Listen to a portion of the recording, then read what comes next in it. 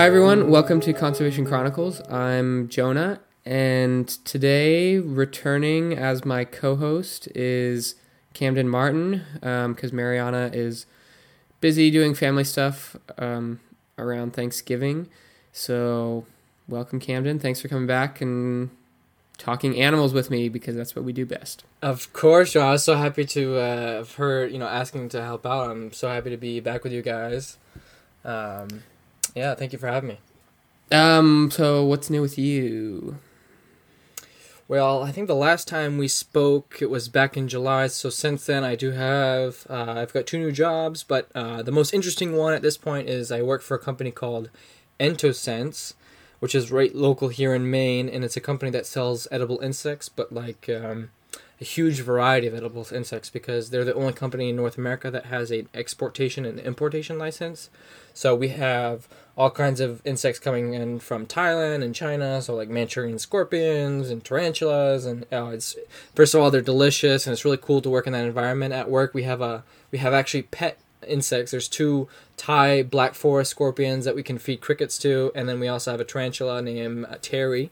So it's kind of cool at work when you get to go and hang out with crickets and cockroaches, and then you also get to make sales and whatnot. That's pretty cool. And munch on them. Exactly. Yeah, I've got a bag of Chapulina grasshoppers out back.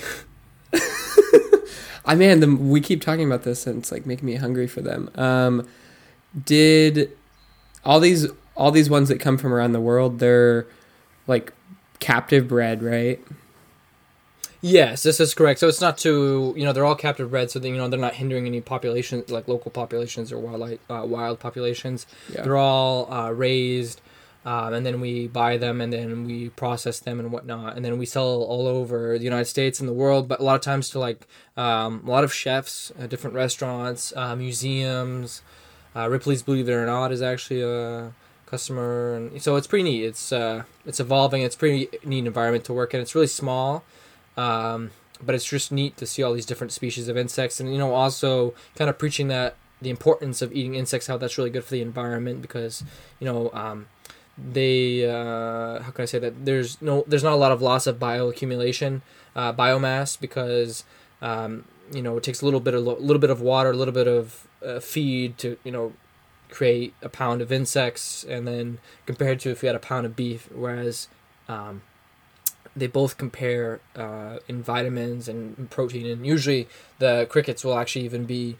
Crickets, for example, are usually more in protein and have other vitamins that you can't find in other places, such as B12 and whatnot. So it's actually interesting for vegans and vegetarians, because they're much more ethically taken care of, and they get frozen, so they're kind of go into a hibernation state before they pass away. So it's really interesting, and it's a cool place to work for. Yeah, that sounds really cool. I'm interested in that.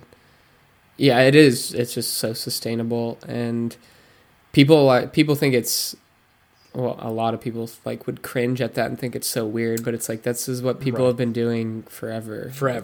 Exactly. It's just in the West we've kind of forgotten that, and it's the biggest challenge that we face is really that psychological barrier, because otherwise it's the best thing, one of the best things out there for you, really. Yeah. So what's new with you? Busy at the end of the semester, have 2 weeks of school left, so I've been grading papers, which is exhausting, having to grade 30 to 40 college freshman scientific papers, and I just actually, because we had because of Thanksgiving last week, so I didn't have a work meeting on Monday, so I took a long weekend, and I went down to the Texas coast and did some kayaking and a lot of birding. Oh, that's cool. In the coastal wetlands there, and then I did some bird banding with some other bird people. We were specifically catching sedge wrens, which was really exciting because very few people get to hold a sedge wren in their hands. This is true. And let alone people that know what a sedge wren is, right? Yeah, exactly. Yeah. The one guy he's a biologist up at Fort Hood Military Installation. He's taught me bird banding, and he's been doing this project for a couple years, trying to get better information about how to age sedge wrens. So we were going down and specifically targeting them, walking in a line, trying to scare them up from the grass and scare them into a net. But then we also caught like LeConte sparrows, which was the first time I'd ever seen those. Got to catch and band Nelson sparrows. So really, really cool birds that people don't barely ever get to see, but also rarely get to hold and band. And then the birds down there, it's just like the place we were staying. It's just like the Garden of Eden. There's just like cranes nonstop flying over, roseate spoonbills everywhere, ibis everywhere. I saw one wood stork, which is unusual for this time of year. Oh, that's so cool. You're making me so envious. It's just like the birds on the Maine, coast. where it's all snow. Yeah. No, it was actually really cold there. I was going to spend a few more days down there, but it was so cold and windy. I also lost my kayak paddle, so I couldn't really do any more kayaking. But anyways, yeah. What's new in the wildlife world? What's going on? Oh, news. Yeah. Well, as usual, the news is always depressing. This past week, Mariana actually texted me this article. It was the first time I'd seen it. In Indonesia, a 31-foot long dead sperm whale washed up on the shore, and when it was necropsied, it had 6 kilograms or 13 pounds of plastic in its stomach, including 115 drinking cups, 4 plastic water bottles, 25 plastic bags, 2 flip-flops, and then a bunch of other, small. Do you think they were a pair of flip-flops, or they're 2 different kinds of flip-flops? I was wondering the same thing. But I saw the same article, and I mean, it just, like you said, kind of depressing as always. But man, that just hurts so bad. It hurt, when you see that. It just. And they haven't. Not that this makes it any less worse, but they haven't determined if it died because of the ingesting all that plastic, or that was kind of like an additional thing that was dealing with. Yeah, like it died and it just also happened to have that much in its stomach, which regardless, it doesn't matter because it doesn't make it less of an issue. But this is, if our listeners remember in our plastics episode back in July, this is the second time this year that a whale has washed up on the shore with pounds and pounds of plastic in its stomach. The last one was a pilot whale with 17 pounds of plastic. So a sperm whale is obviously much larger. The plastic in the sperm whale's stomach was a smaller percentage than in the pilot whale. But still, like, these are just the ones that we know of. Exactly. Yeah. So that's sad. And Speaking of plastics, what's the other thing? Oh yeah, the other news piece is related to plastics, and I feel like a lot of our news is always going to be related to plastic. One, because I'm super passionate about it, but because it's one of the biggest issues that we're facing today. Right. So a study just came out. Researchers mostly from the University of Exeter. There was a couple others, I don't remember where they're from, but they did a study looking at microplastics on the beaches of Cyprus, which, for those of you that don't know, Cyprus is an island in the Mediterranean. So people think of it being like crystal, beautiful blue water, lovely sandy beaches. But this study sort of painted a darker image of Mediterranean beaches. So they sampled 17 beaches where sea turtles nest on the northern side of the island of Cyprus, and they collected over 1,000 samples of sediment. And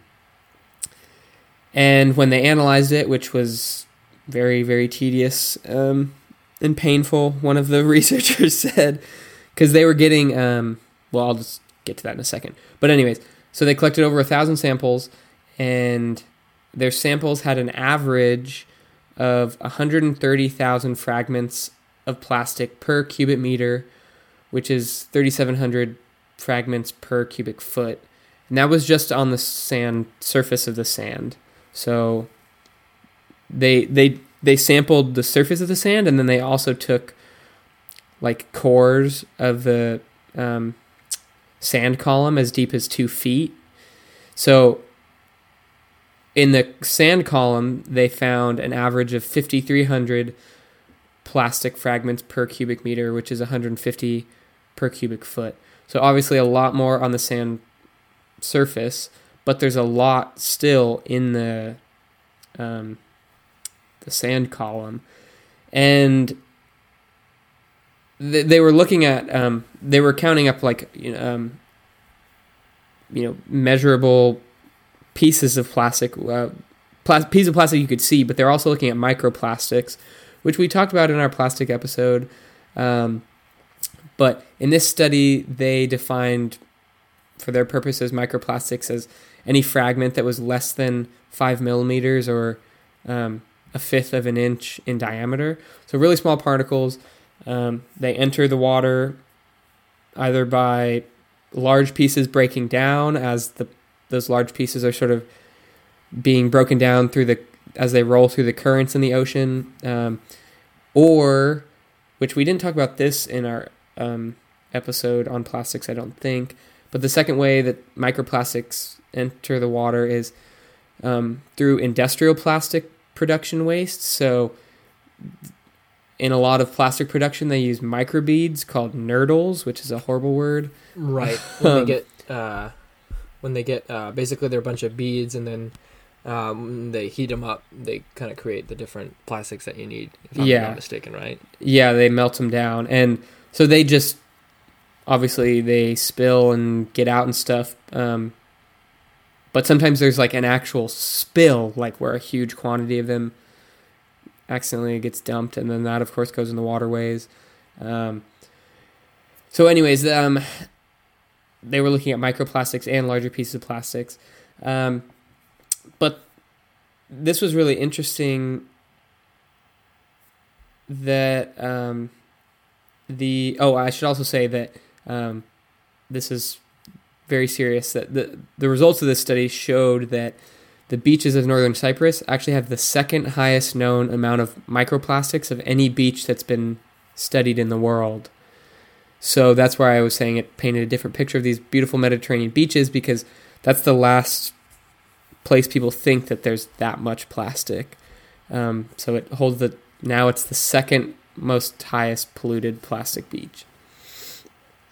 Yeah, we have those kind of iconic pictures of, the Mediterranean coastline, and then, you think it's all picturesque and it's beautiful, and we kind of think the plastic's in somewhere like more maybe poorer countries of the world, but, just goes to show, Yeah. Like the current record holder for the highest known amount of microplastics is a beach in Guangdong, China. And that's like what you would expect. Like, China and that part of Asia, there's so much plastic there. But what the article was sort of saying is that the way the currents are in the Mediterranean, it's like all of the plastic that goes into the ocean, the majority of it's being dumped on Cyprus there, which is why there's so much there, just the way the current pushes all that waste. But this study actually pointed out that this accumulation of plastics, especially dark-colored plastics, have the potential to impact the sex structure of sea turtle species found in Cyprus, which, like I said, they were testing beaches that sea turtles specifically nested on. Green sea turtles and loggerhead sea turtles both nest on Cyprus. And the reason that they think it could alter the sex structure is because for reptiles, the temperature of the nest influences what sex the young are going to hatch as. So higher temperatures in a nest make females, lower temperatures make males. And this is, this has been known, and this is common for reptiles, if not the case for all reptiles. I'm not sure. I'm sure there's some exception. But, by having so much plastic, and especially dark plastic, in the sand and on top, it's going to attract the heat. All that insulation. Yeah, and it's going to make it hotter, which is going to mean that there's going to be more females. And this skewed sex ratio has actually already been demonstrated by a study that NOAA did, the National Oceanic and Atmospheric Administration. They did a study on green sea turtles in northern Australia, and found that the rising sea temperature or rising air temperatures caused a shift in the sex ratio, and so there's more females. And so there isn't evidence of this happening on Cyprus yet, but now that they just did this plastic study, now a bunch of sea turtle researchers are collaborating to start some experimental work to start monitoring this in Cyprus, because it's probably going to be an issue because more and more plastic is just going to continue to accumulate. It's just a matter of time at this point. Yeah.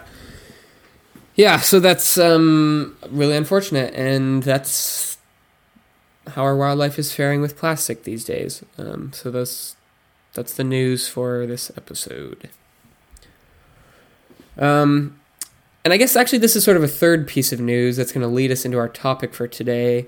Just this past week, the week of Thanksgiving, for our American listeners, it was funny. I was getting like emails from people not in the United States, like about work stuff or whatever on Thanksgiving. And I was just like, oh yeah, we're the only people that are celebrating. Yeah, exactly. Yeah, even in Canada they don't. It's in October, so. Yeah. Anyways, so last week, second to last week of November is what I'm talking about. An article came out highlighting these, that a bunch of bird species have had their status updated. So BirdLife International, which is an organization that's responsible for assessing the conservation status and assigning threat levels to bird species. This year they revised information for over 2,300 bird species, and it included everything from like just updating text or maps on like their information pages about the birds, to even, for a lot of species, changing their threat status. So 58 species were uplisted, which means that they were given put in a category where they're more threatened than they previously were. So, they went from, they use this. They probably went from near threatened to endangered, or endangered to critically endangered. Yeah. I guess for some listeners might not know about the IUCN's categories and stuff, but they should, maybe you guys should just look it up because it's too much to explain here. But basically, species are put in categories based on their threat level, and so 58 of these species basically became more threatened. Not that they became more threatened, but we put them in a category of higher threat because obviously these are man-made categories. But some of these species of the 58, there was actually 7 hornbill species that were uplisted. And in one of our poaching episodes, I forget which one, we talked about some hornbill species that are not doing very well. And it's just the demand for ivory. A lot of hornbills, their like casques and stuff on their head are made of ivory. And so that's why a lot of these species were uplisted. But then 31 species on the bright side were downlisted, which means they were put into a lower... They're faring better at this point. They were put into a lower threat category, yeah. So some of these included the pink pigeon of Mauritius, and then Henslow sparrow here in the United States, and then the northern bald ibis, which is the species we're going to be talking about today. But before we get into that, I just want to kind of go on a little rant about this whole status assessment process. So,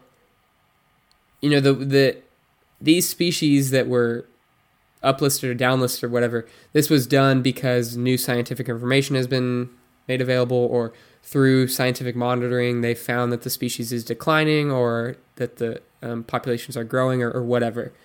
So it's science-based. It's supposed to be science-based because they use certain criteria about population size or the geographic distribution or whatever. And then they, use the information that's available and put it up against this criteria and decide which threat category it's going to go in.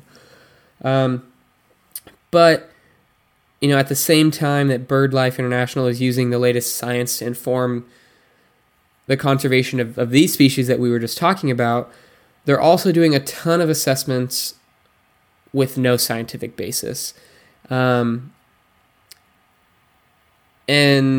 this really hits home for me because, and the reason I want to talk about this is because it's the story of my life, because the saddlebill stork, which I'm trying to start the first ever study on, has never been studied.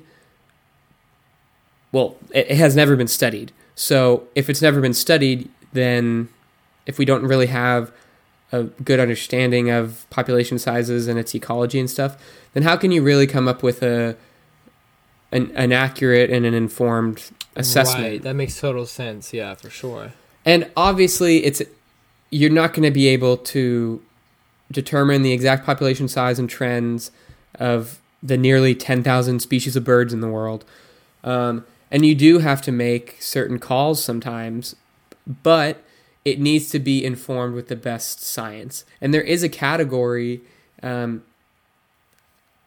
instead of putting it in a category, there is a category that is called data deficient, where it basically means we don't have enough information about this species to come up with a status for it, which obviously there's so many species we don't know a lot about. So this doesn't just apply to the saddlebill stork, but many years ago when they decided that the saddlebill was least concern, meaning it's the lowest threat level, they did this. It's a best guess. I mean, you look at the website, certain websites that provide this information about the population, and it says that it's a best guess. And yes, there are lots of water bird surveys throughout Africa, but they're not always standardized, and saddlebills can't be surveyed in that way because they occur at low densities and they're not uniformly distributed on the landscape. And so you can't just, incorporate these random non-standardized surveys and use that to extrapolate to come up with a population size. That's just crap science. And so what they've done is they've just taken all of the count data basically from Africa and made up a population estimate, which, yeah, there's some count data, but when you look at the data, it's like this year there could be 0 seen, next year there could be 25, the following year there could be 2, then 2, then 2, then 5, then 10. That's not giving you an accurate representation of the size or the trend. Right. Mm-hmm. Because of the way they move, because they occur at low densities, and so you can't use the same methodology to come up with a population estimate. And the estimate they came up with is that there's 1,000 to 25,000 of these storks, which is a huge range. And that's just obviously very imprecise, and it's also dangerous from a conservation perspective because, okay, what if there are 1,000 of them? Then they're probably not least concerned. They're probably more threatened than you think. What if there's 25,000 of them? Okay, then they could be least concerned. But you can't just throw out these random numbers that are completely made up. Like, it's like people were just sitting there. Yeah, that's exactly what they're. It's like people were just sitting there like, well, how many do we think there are? Okay, well, I've seen 10 here, so let's just multiply that by 1,000. And it's just like, it's not based in science whatsoever. And so it could be it's dangerous because people aren't paying attention to them because they saw, there's BirdLife is the authority. They know what they're doing. They're, what they say is gospel. They said that they're least concerned, so we don't need to worry about them. But then, declines in the population are going to be overlooked for a long time because no one's paying attention to them. Right. And because you never had an accurate estimate in the beginning. And it's just, it's ridiculous. And what else was I going to say? I could just go on about this. I was teaching in my biology labs like 2 weeks ago. I was teaching about estimating populations, and I just went on a huge rant because it's not based in science, and it's led because people see that it's least concern. It's like I said, they basically get no attention, which means no one's been interested in studying them. So we don't even know the basic things, like do they move seasonally? Do they migrate? We don't know anything about them. And it's also, I think it's harmful when you just arbitrarily classify an animal as the lowest level of threat right off the bat, because then no one's going to want to ever learn anything about them. Because, you know, the more threatened species, they require more research and they inspire more research because we want to protect them, right? That makes sense. We want to protect them, and it seems more dire. Yeah, and you want to invest in them rather than investing in some other species that doesn't need help, you know? But we don't know anything about the saddlebow. It's not on the verge of extinction, but we don't know, like, it should not be in least concern. And even the criteria, when you look at the criteria that they use, it doesn't match the criteria. It matches the criteria for data deficient. And it's maddening because, especially for me, it makes it harder for me to get funding, because then people look at it and they're like, oh, it's least concern. Why do we want to fund that? And it's just like BirdLife, they make this up. This isn't the first time that they've done this. They do this with thousands of birds because, like I said, you can't get precise numbers of all these species, but you shouldn't just arbitrarily put them in a category. And I mean, these are man-made categories, and I don't know, humans were just obsessed with putting things in categories to Everything pretend fitting neat and boxed, and and to pretend that we know everything. And that's just sheer ignorance, to do things that way, you know. And so few species are put in data deficient because we don't want to admit that we don't know stuff. You know, even the best information for some of these species doesn't give us any useful information. Right. It's like the person who's too proud to say that they're lost, and so they don't know.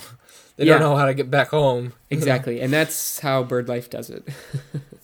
I mean, BirdLife does some awesome stuff, but it's just, of course, right. This is just, I think that the most successful and the best conservation is based in science. Like, that's like my thing that I live by, and it's so frustrating when I'm trying to deal with a species like this.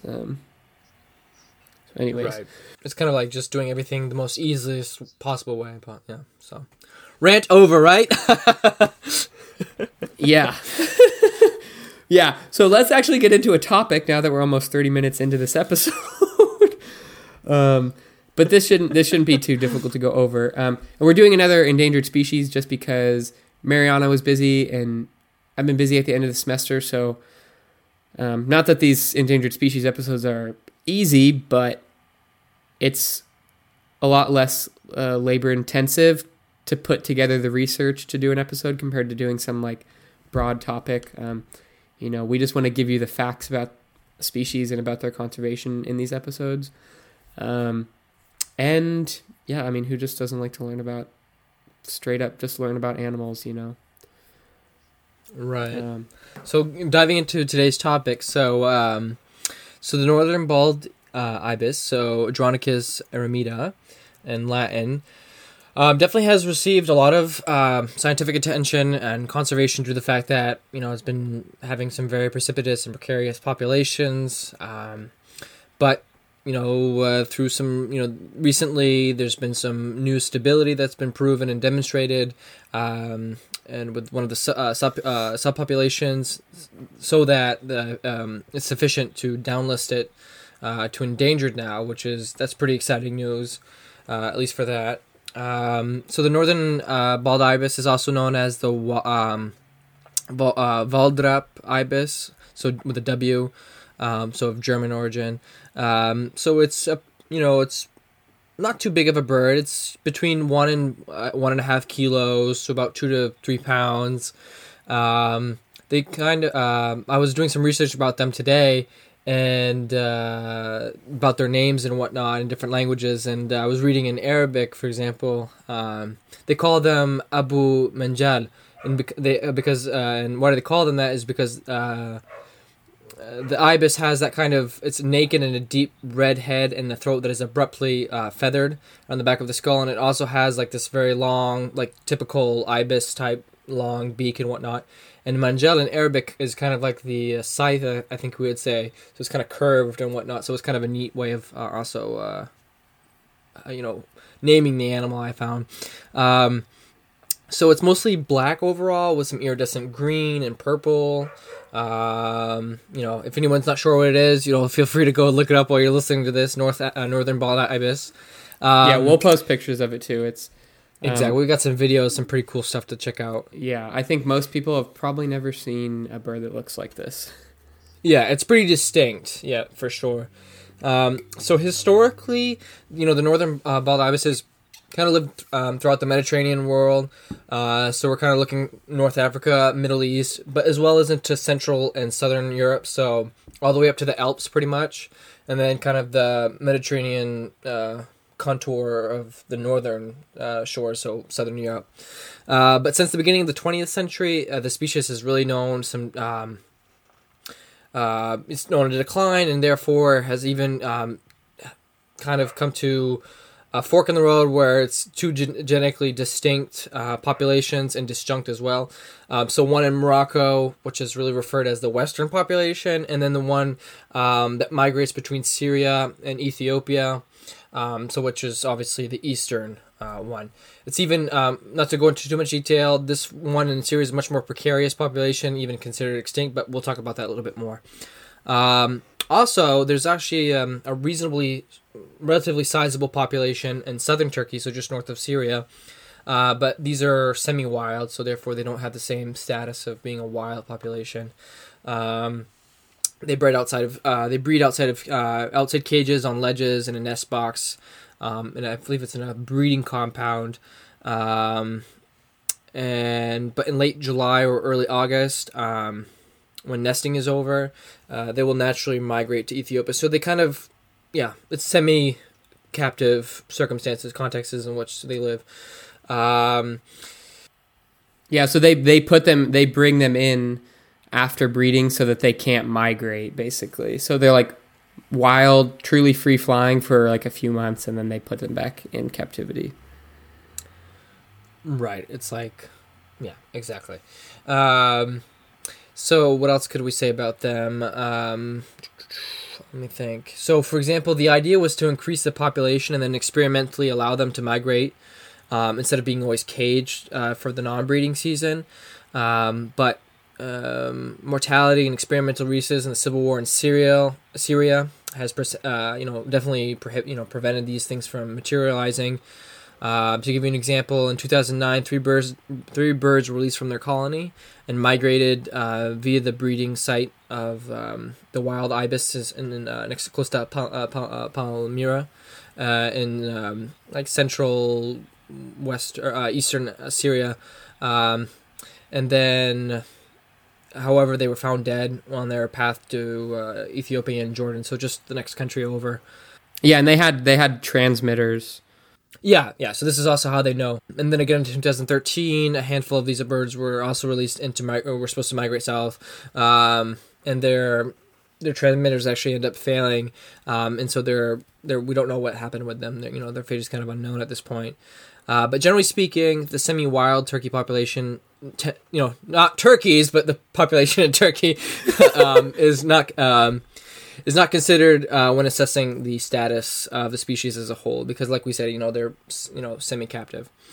Jonas, I know you did a lot of research and you're kind of excited about this. So if you want to talk about kind of how they were perceived in ancient Egyptian culture, take it away. Yeah. So ibis. Several species of ibis show up in ancient Egyptian culture, including the sacred ibis, which was very commonly found in Egyptian culture and was even they kept them as pets and in their temples and stuff. But the northern bald ibis, the role that it played is a little more not mysterious, but it's just there's not solid facts about it.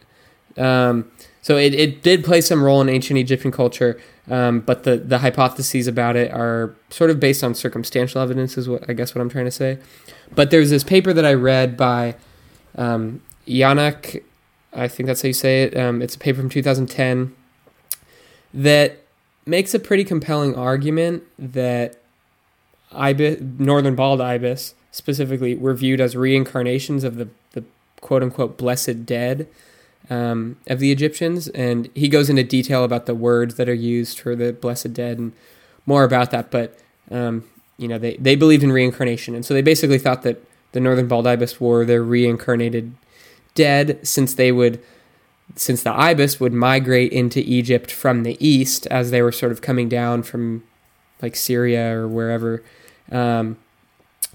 And he talked about in the paper, because the eastern horizon is associated with the reincarnation of the blessed dead, like that's where they come from or something like that. And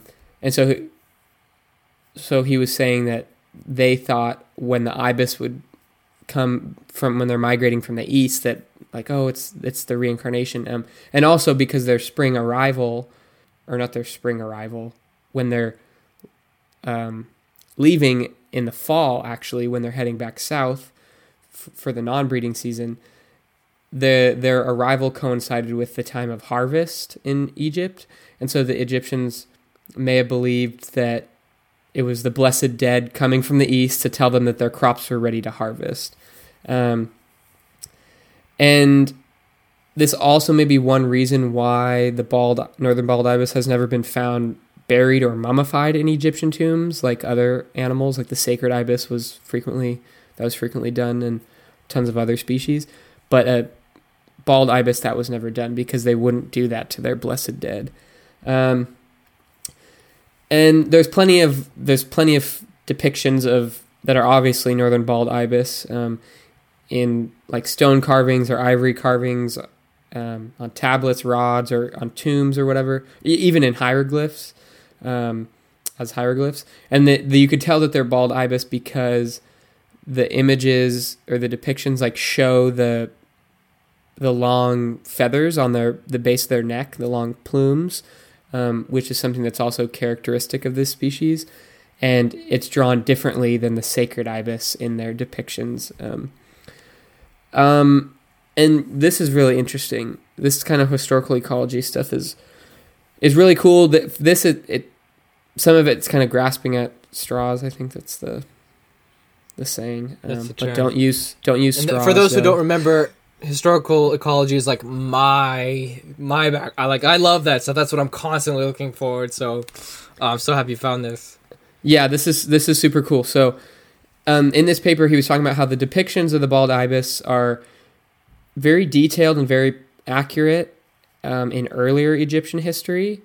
And, as time went on, and this is again assuming that all these things have been aged properly, all these depictions, but, later depictions of the ibis, they sort of start to show altered and inaccurate features, and even with like the coloring, and they don't correspond with how the bird actually looks, and they don't correspond with the previous depictions in earlier times. And so the author of this paper points out that the inaccuracies that developed over time may suggest that the artists in later times weren't actually seeing the bald ibis, so they weren't familiar with them, which is why they might have done more general depictions that didn't have like the real features of the northern bald ibis. So, and then he said, like other animals that are depicted throughout this same time period, they don't change. Like the sacred ibis or whatever animal you're talking about, the depictions don't change because those animals were still there. They were still being observed by the Egyptians. And so why did the depictions of the northern bald ibis change? Well, this suggests that there was a population decline beginning as early in Egypt as early as the third millennium BC, so 3,000 years BC. And he related this very interestingly to, at that time, in the third millennium BC, there was some climatic changes occurring in Egypt that led to decreases in rainfall and very significant changes in the habitat of the Nile River and its margins, just as the land of Egypt generally just became more desiccated, became more dry, basically. And at the same time, Egypt was experiencing some pretty major developmental changes, like all the building of the large-scale... the irrigation definitely played a part for the crops along the river. Yeah, large-scale agriculture becoming a big thing. Construction of like the huge stone monuments, like the pyramids. So this sort of major human activity, in addition to the climate changes, made Egypt less suitable for bald ibis, which is probably why they weren't showing up there anymore. They probably just found some other migratory route or whatever. But that's probably why the ancient Egyptian artists were sort of starting to depict them more inaccurately. So that's pretty interesting. And I guess we should have said this earlier, that it's called the northern bald ibis because there's also a species called the southern bald ibis, Geronicus calvus, which is only found in South Africa. It has a very small range. It's not endangered. It's considered vulnerable, but they're sort of similar looking. They definitely have some distinct differences. I got to see one or two when I was in South Africa, which was pretty special because they're only found there, and there's really not that many of them. That is pretty cool. Okay, do you want to tell us a little bit about their life history, like habitat and diet? Yeah, sure. So, in general, we can say that northern bald ibises, during the breeding season, for example, are found in colonies along, rocky outcroppings, so cliffs, escarpments, definitely in remote areas, so, away from human contact for the most part, often close to coasts and waterways, so less likely accessible to humans to be, being bothered by them. Interestingly enough, which I think is so cool, historically, for example, northern bald ibises would occupy castles and ruins and different kinds of walls, like ruin walls and whatnot, and there were even nest sites in cities. So we can kind of think of like storks and whatnot in Europe. We kind of see their big nests on some places in historical buildings in Europe. So it's kind of similar to that, which is pretty neat. Just be kind of cool to be, thinking that you're living close to this castle and that there's a breeding pair of northern bald ibises nearby. I just think that's really neat. So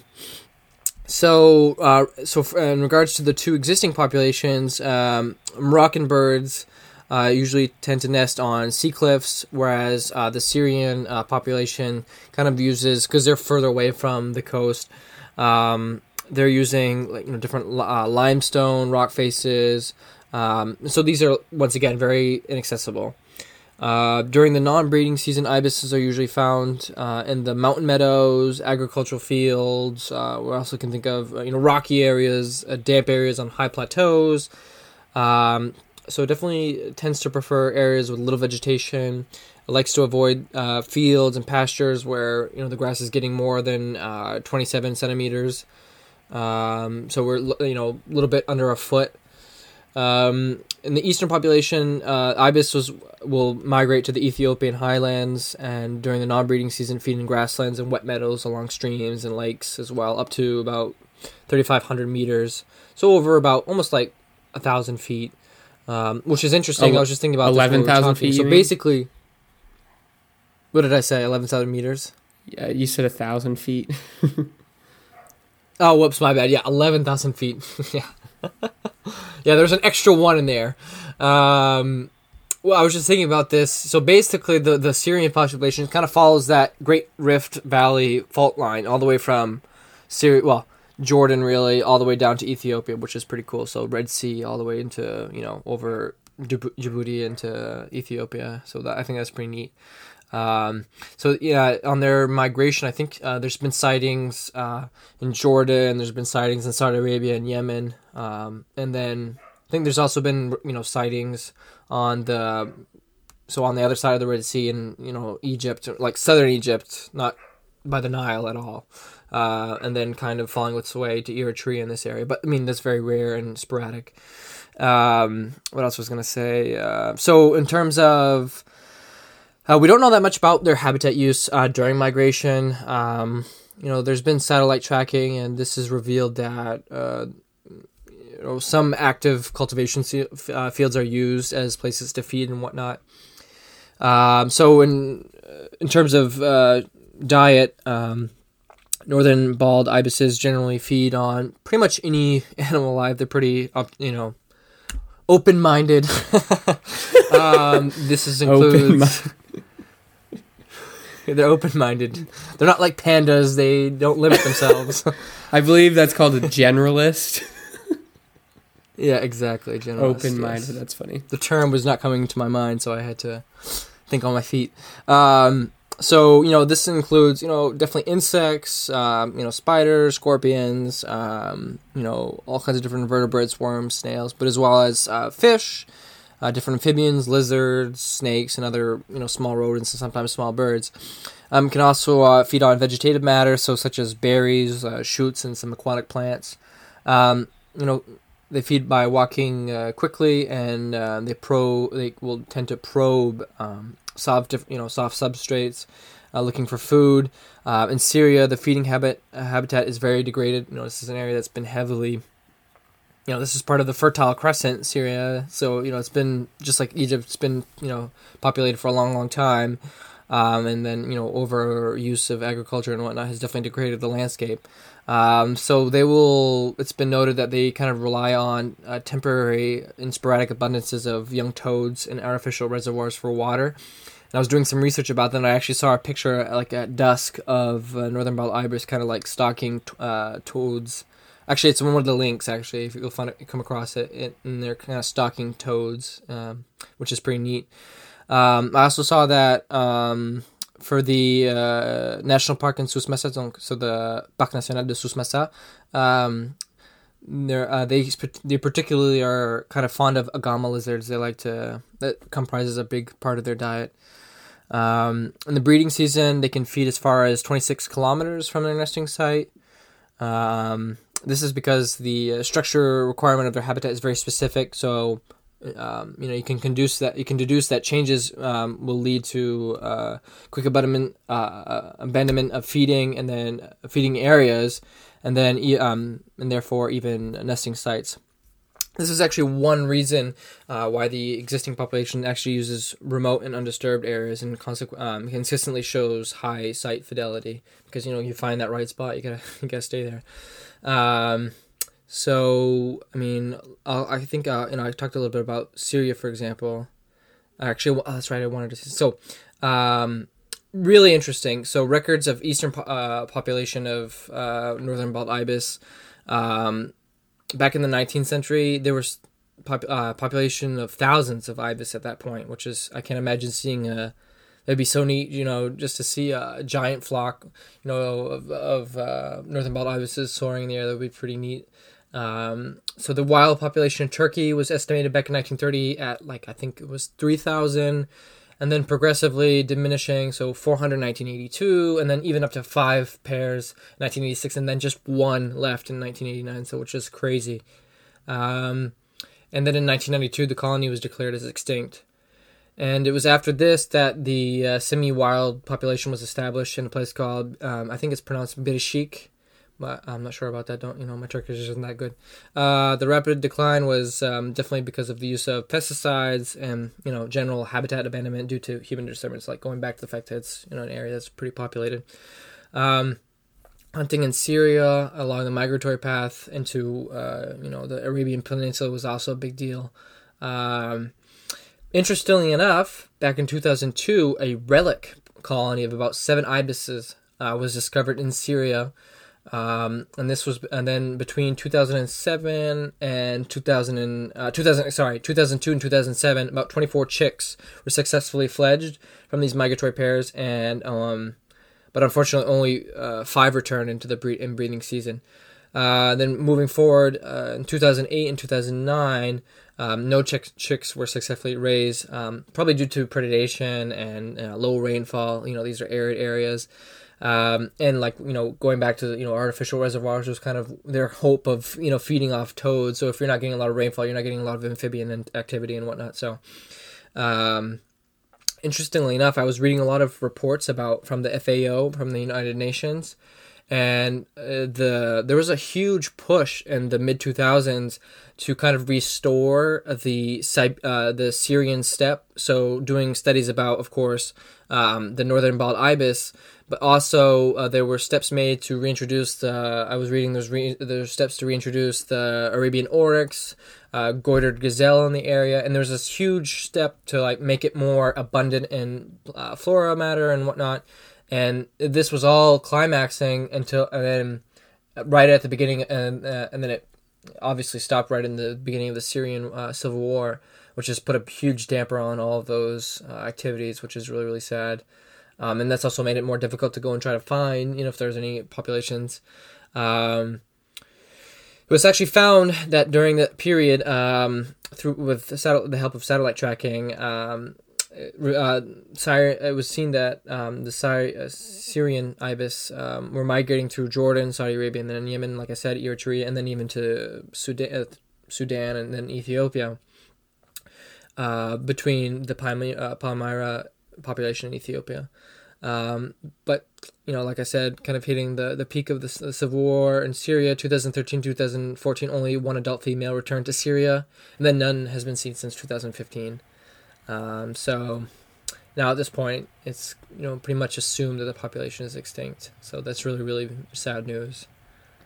Yeah, it was like in 2002, oh my gosh, yes, there's some left. And then 15 years later, there's none left. Yeah, pretty much, which is, a horrible trend that happens all the time, but. Yeah. But they were putting like so much effort in. But when you're down to those kind of numbers, there's really not much you can do. Yeah. Because one little event could wipe out the whole population. Yeah, so, okay, so the Syrian population most likely extinct. The Western population in Morocco is doing pretty well. It also experienced sharp declines in the 20th century throughout the Western part of the population. And actually, the last breeding colony in Algeria disappeared in the late 1980s, but they still remained in Morocco. So in 1940 in Morocco, there were about 38 colonies. Then that dropped to 15 colonies in 1975, and then just to 3 colonies in 1989. And just like in Syria, it was a combination of human disturbance, hunting, and exposure to pesticides has been a big issue for these birds. And actually, I think you said that might have been something that killed some of the birds that were being satellite tracked, because they're feeding in agriculture areas, and so they're ingesting these pesticides when they eat insects or whatever.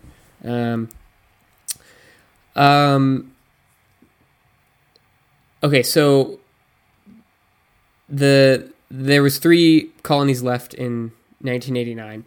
Then in 1981, they actually specifically established Souss Massa National Park to protect ibis habitat, and that has been this sort of the stronghold for the species since then. In 1995, the estimate for the Moroccan population was about 300 birds between 2 different colonies, which is there's only 2 colonies, one in the national park and one in another place called Tamri, and so there was 300 in 1985, but then the total population declined to 118 in 1998. So again, you have these small populations, and they can just go up and down because they're so sensitive to certain things. But since then, the population in Morocco has increased to about 580 individuals, and the most recent number I could find was 580 from the 2015 breeding season. And the Souss Massa National Park population has been increasing since 1999, and they're really the reason that the whole population in Morocco has increased, because at the Tamri colony, they've sort of experienced some breeding failure, and they've kind of gone up and down. But the success of the colonies in Morocco is why this northern bald ibis was just recently downlisted from critically endangered to endangered, because it's remained pretty stable and it's increasing. So it's kind of it seems kind of silly, like, why isn't a species that has 600 birds left considered critically endangered when there's some other species of animal where there's 600 left, it's considered critically endangered. They're using different criteria, and it could be a different combination of criteria or whatever. And the fact that this population has been stable and increasing is why it's been downlisted to endangered. It's not just the number. The number is incorporated into the assessment, but it's not just if it's between this number and this number, it's going to be endangered. It's a lot more complex than that when they're assessing populations. And actually in Morocco, the successful breeding of both colonies has sort of created optimism for dispersing juveniles to recolonize areas where the species formerly occurred historically. And this has actually already been observed in a few places, which I guess we didn't say this. We're kind of jumping around with some of this information, but Camden covered how the Syrian population is migratory, or was, between Syria and Ethiopia. In Morocco, they're actually not migratory. However, juveniles disperse across long distances, which is what helps to facilitate recolonization. So the more this population grows, the more juveniles are going to disperse out and start to recolonize areas of the historic range, which is which is super cool to see that happening. And I'm not sure why certain populations are migratory and certain aren't. Obviously, it depends on the availability of food and stuff, but a historical record suggests that colonies just north of Morocco and in Algeria were more migratory than the current Moroccan population, which is interesting. And the ones from north of Morocco and in Algeria would migrate and spend the non-breeding season in like Mali or Mauritania, which is interesting. I guess just there's very specific differences in the small regions that they occurred, whereas the ones in Morocco, they don't migrate now. I guess the habitat is just good enough quality. So again, sort of jumping around, we keep talking about colonies, and that's because they breeding colonies like we've been talking about, and they're generally monogamous, which means that they are mating with the same mate. But this isn't always true. A lot of times in birds, this can be mean monogamous for that breeding season. So, at the beginning of the breeding season, they develop a partnership and they don't breed with anyone else. But then the following year, they might breed with a different individual, or they could breed with the same individual. And so both the male and female participate in building the nest on these cliffs and rock ledges out of sticks, and they both are involved in raising the young. They normally they can lay up to 4 eggs, which are sort of like a greenish color, which is kind of cool. I'd like to see an egg because I wouldn't really imagine them being like greenish. And they're about the size of a chicken's egg, and they sort of they lay their eggs. They don't lay all the eggs at once, so they do it sort of in like a ranked order, in like an interval of 1 to 3 days. So that means that one chick is hatching before the others, and this sort of allows them to not all be the same age, so they're not all competing at the same level. They have different requirements. They have different requirements at different ages. So by staggering the time they lay the eggs, they're the idea is that they can increase the survival because they're not all competing for the same food at the same time. Yeah, that's pretty cool. Yeah. And they fully fledge, which means they leave the nest and fly at about 42 to 50 days. And then they join their parents as they're, foraging and stuff. And then they'll often join other young birds, and form groups. And then as for populations that would migrate, they would sort of join up before migration with adults that have migrated before, so that they could follow them to the wintering areas. So this is a really interesting thing in migratory birds. There's some species where they fledge and they go out on their own and they just know how to do everything.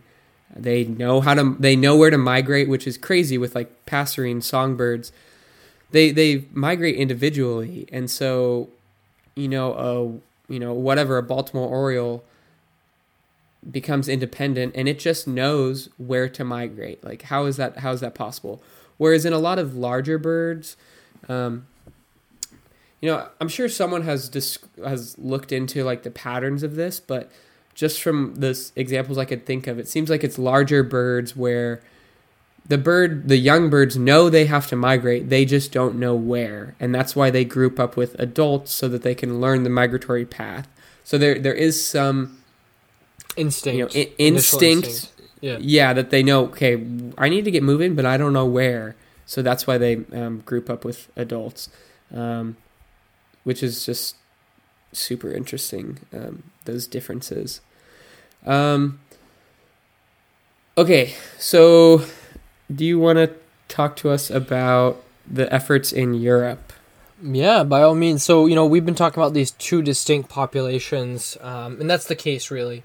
You also have to know that there's, several populations of northern bald ibises across the world in different zoos, and they have been playing a part in possible reintroduction, actual reintroduction efforts in Europe. So as we alluded, as we mentioned earlier, northern bald ibises had, occurred naturally in southern Europe as well as Central Europe, in the Alps especially.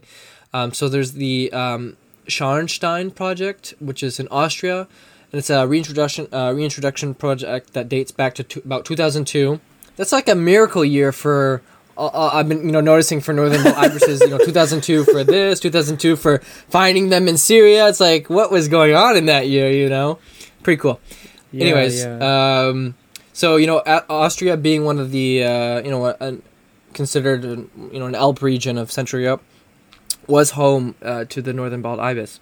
In fact, I was reading on this, and it was pretty cool, and there's actually all kinds of old documents with hand-drawn northern bald ibises.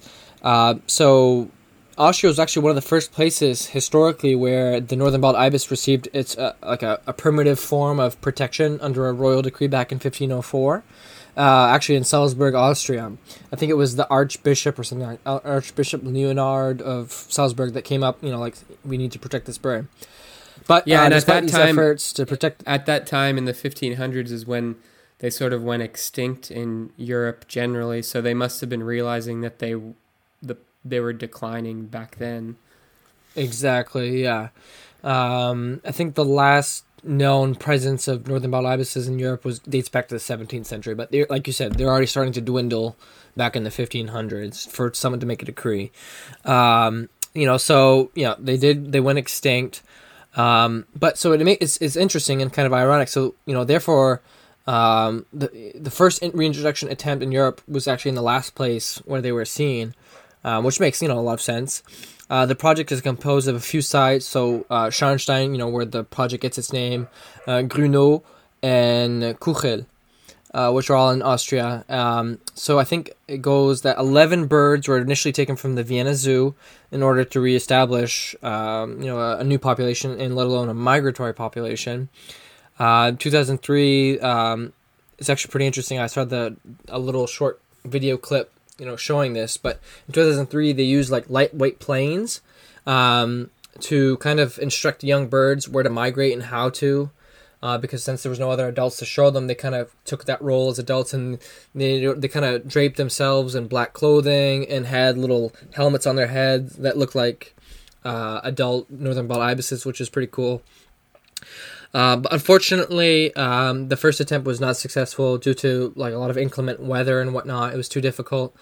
And it wasn't until the following few years that, with the help of additional releases on those sites from different zoos, that they were actually able to make a migration from Austria to Tuscany, so in Italy. And in 2011, a female northern bald ibis named Amelia was actually known, with the help of a satellite tracker, was known to have flown 930 kilometers, so about 580 miles back and forth between Austria and Tuscany. So that's pretty interesting. Yeah, so she returned. She went to Tuscany and wintered, and then she returned back to the breeding area in Austria, which was like a major thing. That's a huge success, It's just I can't imagine being on the receiving end of seeing her come back. That must have been something amazing. There's also a colony or two established in Germany, and the total European population is about 119 individuals as of 2019. Going into the 2019 year. Interestingly enough, there's been an ongoing project in southern Spain. So there's the El Proyecto Ermita, which is of course a Spanish reintroduction program that began in 2004. Interestingly enough, not 2002. I wonder what that's all about. But anyways, and this had aims to not only create a population, but also to kind of experiment raising juvenile birds from the European Endangered Species Program, so coming from zoo stock. And so it was really aiming to teach the newborn, juveniles, the necessary life skills for their survival. So yet again, they were all dressed up as northern bald ibises, and they really, made sure that they weren't in too much contact with humans, and they're kind of showing them how to feed, and all this kind of things that happen for other birds. So they were raised in La Llanda district, so on the southwestern part of Spain, so in the region of Andalusia. It was decided that there was a sufficient population and that the experimental raising had been successful enough to reestablish the Spanish population with 9 breeding pairs. This continued in 2012 with 10, 15 in 2013, and then 23 breeding pairs in 2014. Which after the breeding season was raised up to 25 was increased up to 48 with an additional 25 chicks that were born that year back in 2014. Since then, the total population of the colony has been up to 78 birds and is split into 2 colonies, originally along the cliffs of the Atlantic coast. And then in 2012, with the second colony of 5 to 6 breeding pairs on cliff face, on a cliff off the coast, I believe, on an island, and next to a place called La Berca de Vieja. So these are now a small non-migratory breeding population that has been established in Spain. And so I was doing some research, and so as of October, November, now we're talking about a European population, whereas really before it's always been a Western Moroccan population and a Eastern Syrian population. So it's kind of interesting to see how they're kind of including this population in Europe. And I just was watching a documentary in Spanish today, a 23-minute, and they were talking, they were observing the population, and they're doing really quite well.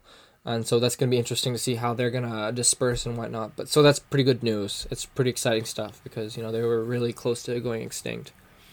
Yeah, it's good when they're, for a species in this kind of situation, to have a handful of these subpopulations in different places. I mean, obviously it'd be nice if they're connected. Hopefully eventually they will be. But because if something happens to one of the populations, like in Syria, you still have these other ones that right sort of provide hope or whatever. And you're also kind of creating these different genetic pools too, which is pretty neat over time. Yeah, exactly. There's well, speaking of that, there's actually over 1,000 northern bald ibis in captivity that have genetics from the western population, but there's only a couple dozen ibis from the eastern population found in a few Turkish zoos. Again, like basically the genetic stock for the eastern population is super rare, and it's also now extinct in the wild. But I was actually just at, I'll talk more about my trip to the Dallas Zoo in our next episode with Mariana, but when I was doing some of my stork stuff up there, I was getting a tour of all their bird collection, and they have like an amazing bird collection at the Dallas Zoo, but they had northern bald ibis, which was really cool to see because I had never seen them before. But then then I saw this news about them being downlisted, and it was just like, oh, well, it's a sign. The northern bald ibis, we're going to do an episode on it. But, this is obviously because this is such a highly endangered species, it requires very collaborative conservation work. And that has been the case. And when you start reading about this species and looking at the literature, there's so many different people involved in this.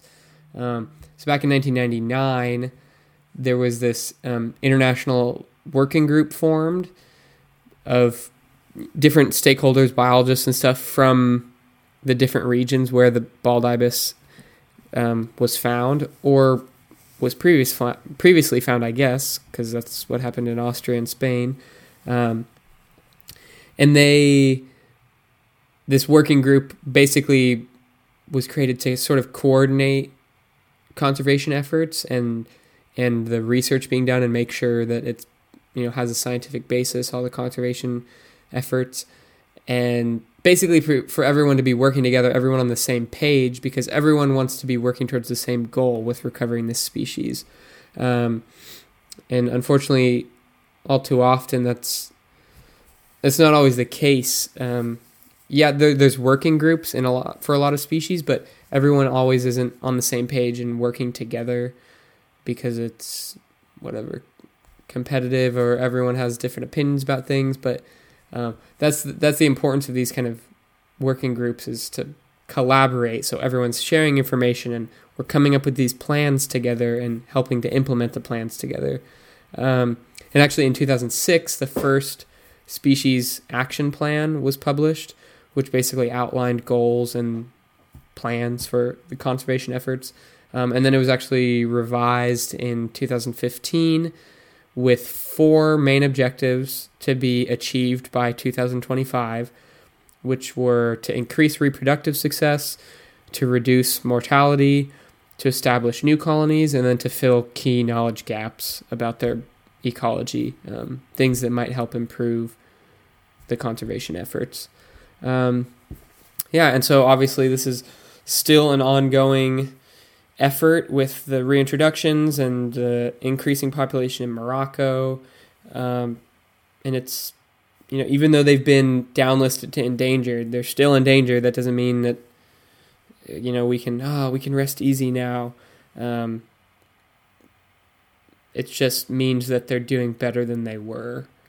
So it's going to be cool to see in our lifetimes how this story develops now that we have this whole side of the story going forward, to see how the species is going to recover. So that's the northern bald ibis.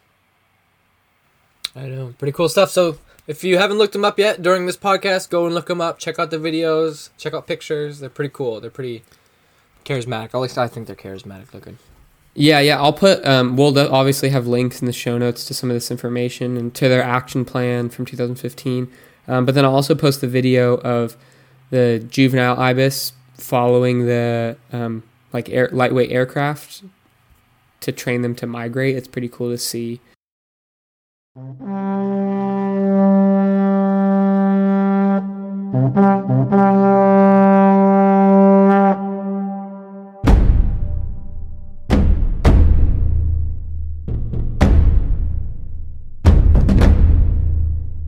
So today's sustainability tip in light of the growing plastic reform and the recent news that I just shared earlier. My latest tip has to do with plastic and how you can easily cut it out of your life, specifically your grocery shopping life, because that's where it shows up frequently. So I think it's just so, like, when you think about it, I like to approach things logically. And when you really think about it, it is so absurd that people individually wrap their produce in a plastic bag every time they go grocery shopping, right? Like, it's kind of asinine, and I'm not like attacking people that do that, but it's just, I watch people that do it, and it's almost like they're robots. It's muscle memory. It's just like a habit. They put one apple in a plastic bag. Why? That is the essence of being wasteful, I think. Because it's just super unnecessary, I have a couple alternatives. First one, how about you just don't use bags at all? You just put your produce directly in the cart. I mean, you're going to wash it anyways, so okay, it gets a little dirty in the cart. Or you can just put it directly in your reusable shopping bag, which I think should just goes without saying that you should be using a reusable shopping bag. And that's what I did for a long time. You just put all your produce in the shopping bag, and then when you go to check out, you just take it all out. And that's why I always do the self-checkout, because then I don't have to worry about other people doing whatever they want with it. I can just take it out of the bag, put it in my other bag, you know? Alternatively, you can purchase cloth bags to put your produce in, and then this way you can wash the bags if they get too dirty.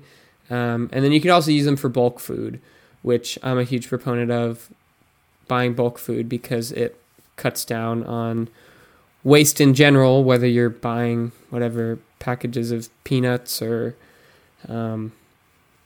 garbanzo beans or whatever. Yeah, bulk is best for not less perishable. You know, you shouldn't buy like bulk meat because there's a chance you might not eat it yeah. But, you know, I just think of my father, for example. Sometimes it's like, why did you do that? Like, no, we're not going to eat all that. It's going to go to waste.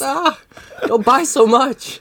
Why are you buying in such copious amounts? I didn't even know those volumes of measure existed. No, I'm talking about like in the bulk food section in a grocery store. Right. Nuts, grains, legumes, dried fruit. Yeah. The cloth bags are great for that. I like to put it like this, people have been surviving going to market and, collecting food, for thousands of years without plastic. So, I mean, we just need to reinvent what we've been told that is necessary to do. You know, you could be putting these in glass jars. You could, like Jonah said, put them in, cloth bags. You know, there's just 1,000 different ways to do it that doesn't have to be plastic involving. So it's just kind of reanalyzing, the things that we do automatically without thinking and say, hey, what could I do to, decrease my impact and whatnot. So yeah, that's the biggest step, is just thinking about your actions. People, not even just related to the environment, people just don't do that in general, the way they treat other people and the things they do. Thinking about your actions will cause you to, that's the first step in changing your actions, is recognizing your actions. And like, I recognize every piece of plastic, every piece of trash that I use, because I think about it, and I trained myself to think like that. And it really, I don't know, it just really changed my life. And it leads to you being less wasteful in other parts of your life too, like your time or, your belongings, financial. Yeah. Belongings is a big one. I consider myself somewhat of a minimalist, but not as much as I'd like to be. But it's all interrelated when you start thinking about your actions like that. Right, for sure.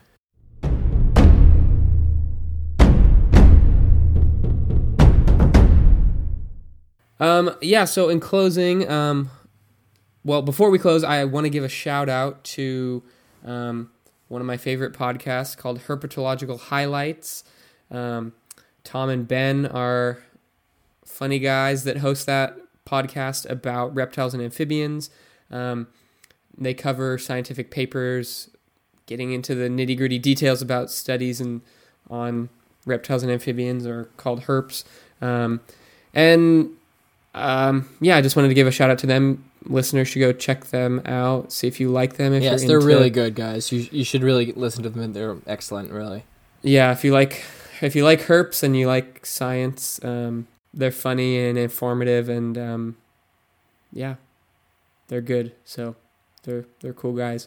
And if you want to listen to more of our podcasts, you can find our episodes on our website, conservationchronicles.podbean.com, or wherever you get your podcasts. We're also on Facebook and Instagram at Conservation Chronicles, and then you could also email us at conservationchronicles@gmail.com. Send us any questions or comments, whether they're good, bad, or ugly. Let us know. Nothing's off limits. We want to hear from you. So hope you enjoyed, and go and listen to some of our other podcasts if you haven't yet. And thanks for Camden. Thanks for joining, Camden.